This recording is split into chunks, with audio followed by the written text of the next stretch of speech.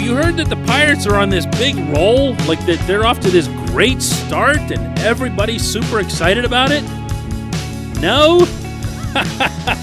Well, that just means you're paying attention only to the Pittsburgh level, and I'm going to try to take care of some of that, filling in of the blanks on today's show. Good morning to you. Good Tuesday morning. I'm Dan Kovacevic of DK Pittsburgh Sports. This is Daily Shot of Pirates. Comes your way bright and early every weekday morning. If you're into football and or hockey, I also offer up daily shots of Steelers and Penguins right where you found this. The Pirates were off yesterday. They're back on tonight at PNC Park against the Cubs.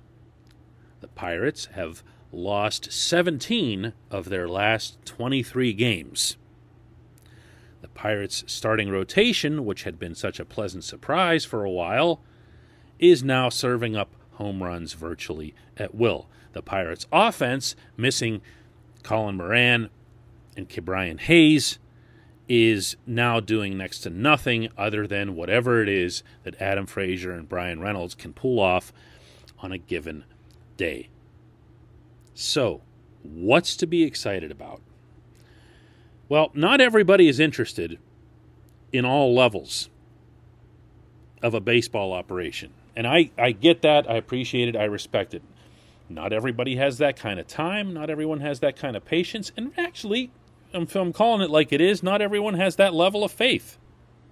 You know, you'll hear something great about a prospect or whatever, and that prospect shows up, and all you remember is that, well, they said great things about Mitch Keller, too, and then Keller showed up in Pittsburgh and didn't even want to throw a strike. And it can beat you down. You don't remember necessarily the more positive examples that come along and are a pleasant surprise, or the ones who eventually mature, like Adam Frazier, who's turning out now, in hindsight, to be a pretty good draft pick.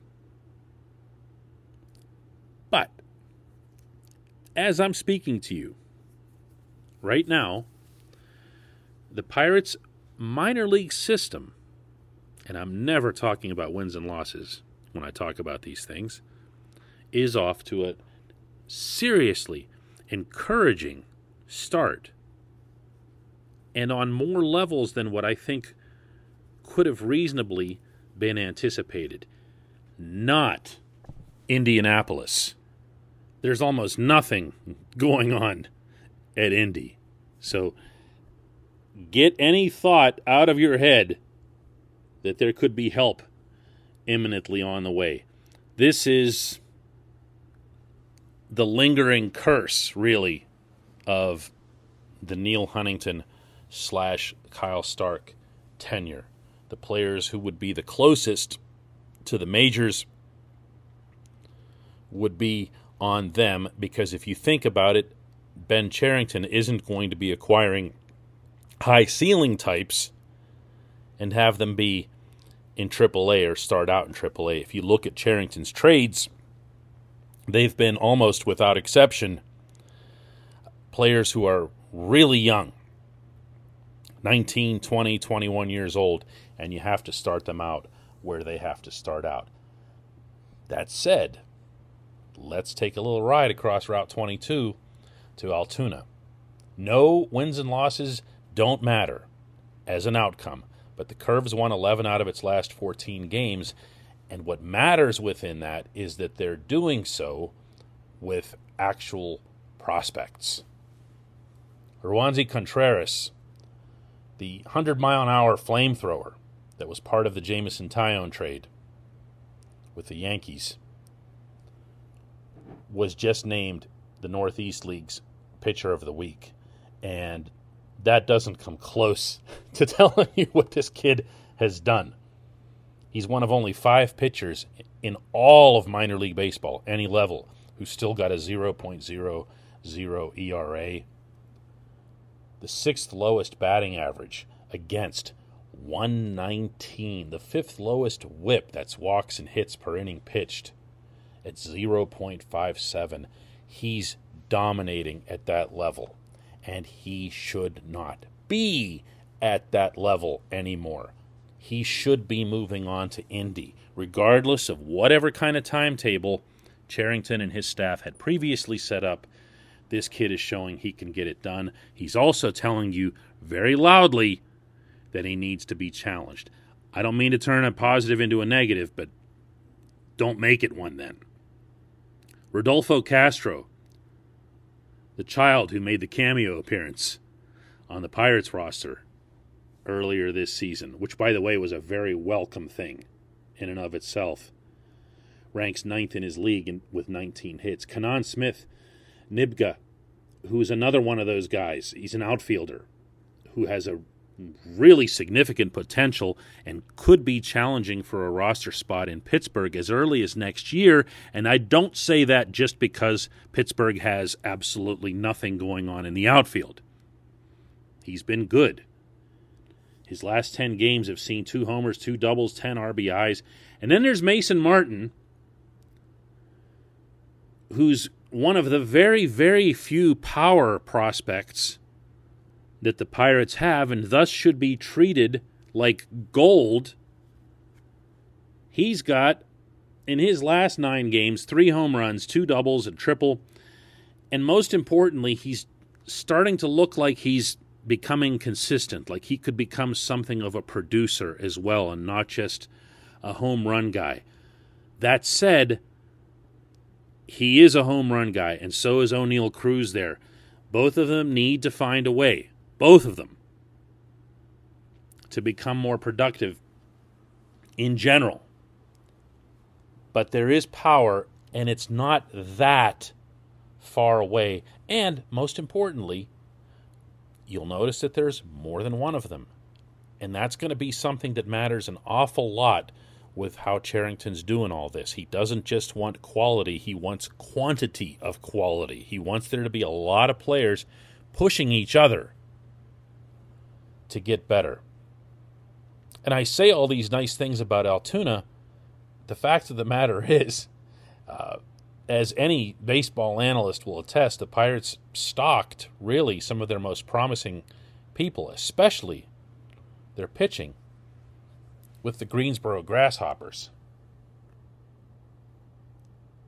Tahnaj Thomas is a starter who's made 3 starts now, 122 batting average against 0.83 whip. This is where they've put a lot of their guys. Nick Gonzalez, unfortunately, got hurt, busted up a pinky real bad. He's going to be out for like 6 weeks. Jammed it on a rundown. So it's not all great news because he is the top prospect. But in general, without boring you with a zillion different names and a zillion different numbers, so far, this minor league season, the first one we've seen of any kind by anyone since 2019, has gotten off to a pretty good start. Remember that this is not just part of the battle toward building the Pirates into something significant. This is the battle. I know that's strange, and I know it doesn't feel right. You're watching the Pirates on TV. Those are the Pirates to you. And there are players there, as I've been stressing again and again, who do matter. What Brian Reynolds does matters. When Ke'Bryan Hayes comes up, what he does matters. I'd even argue, as I have, that Jacob Stallings matters, because I think he's going to be this team's catcher still, if and when the Pirates get good. But this other stuff, this is... Imagine trading for these prospects. Let's put it this way. Imagine trading for these guys, and then they come over, and then they do nothing. And how often did we see that under Huntington and Stark? We're not seeing it now. When we come back, just one question.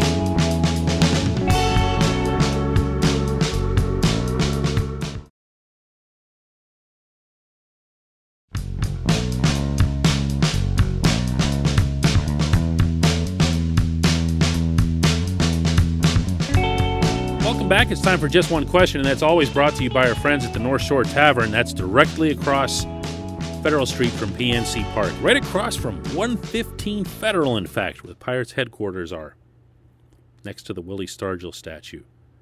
North Shore Tavern is home to Steak on a Stone. It's also home to the planet's only truly dedicated year-round Pirate sports bar. Front to back, nothing but buccos.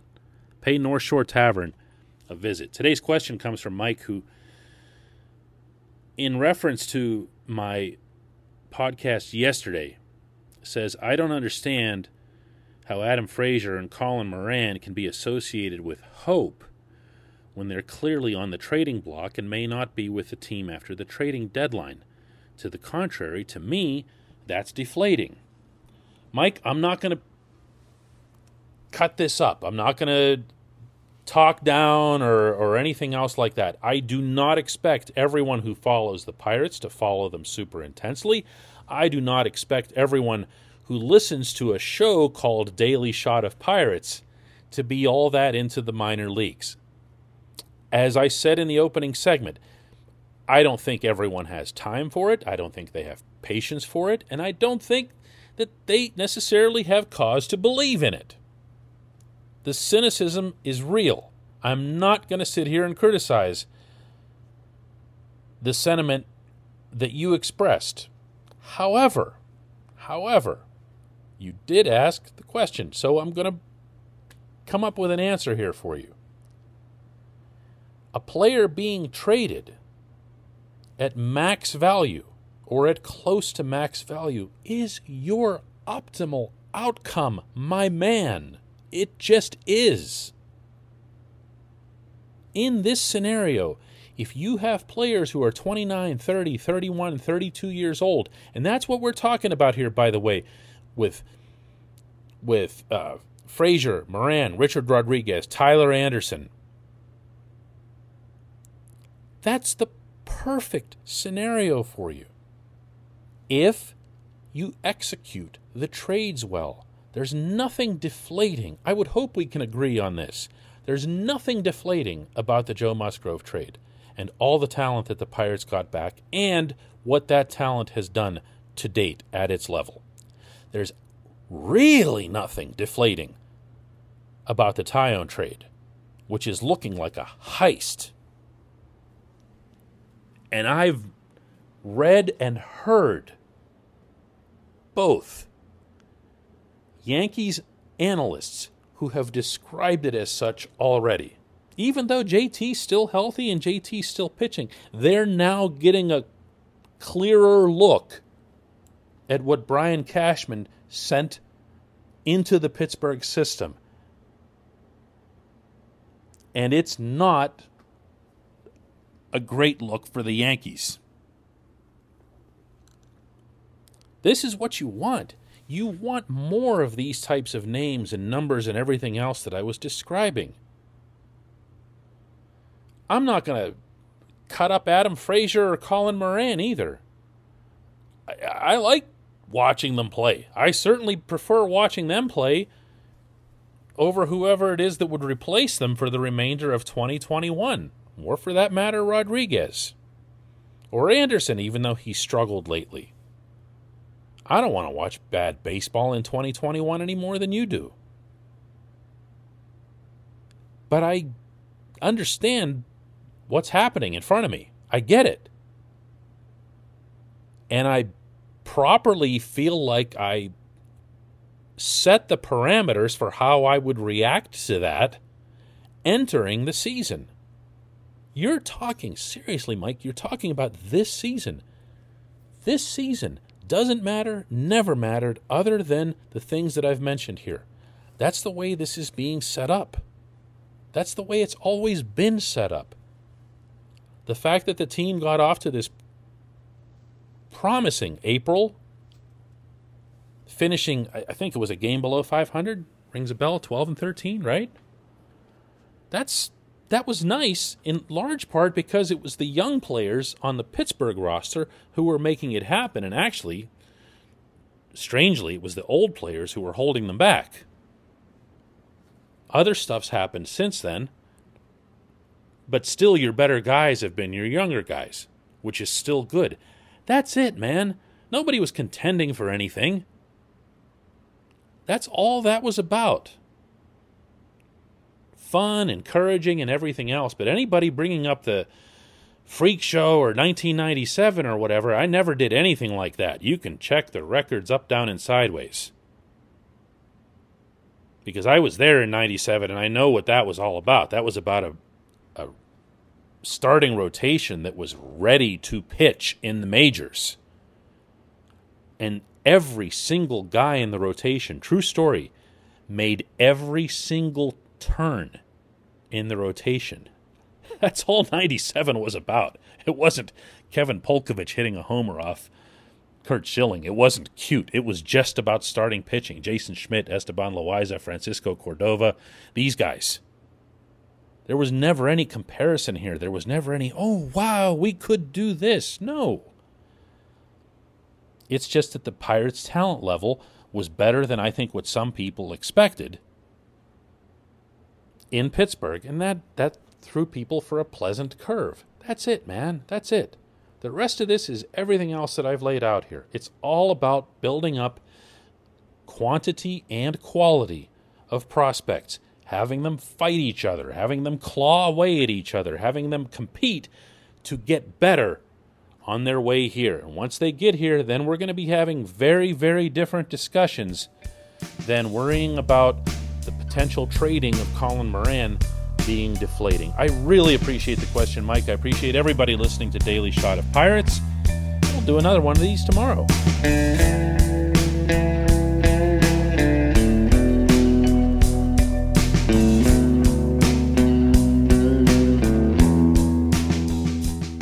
At Point Park University, in the heart of downtown Pittsburgh, they understand there's no substitute for real-world experience and career-building connections. Their innovative curriculum engages students with distinctive experiential learning opportunities. Point Park's pioneering co-op program empowers qualified students to work in full-time, paid positions with their corporate partners while earning college credits. Visit pointpark.edu/works to learn more. Career ready. That's the point. Point Park University. Your front door, your car, your gym locker, your gun. Safety is a habit. Learn more about how to keep guns safe and secure. Visit ProjectChildSafe.org.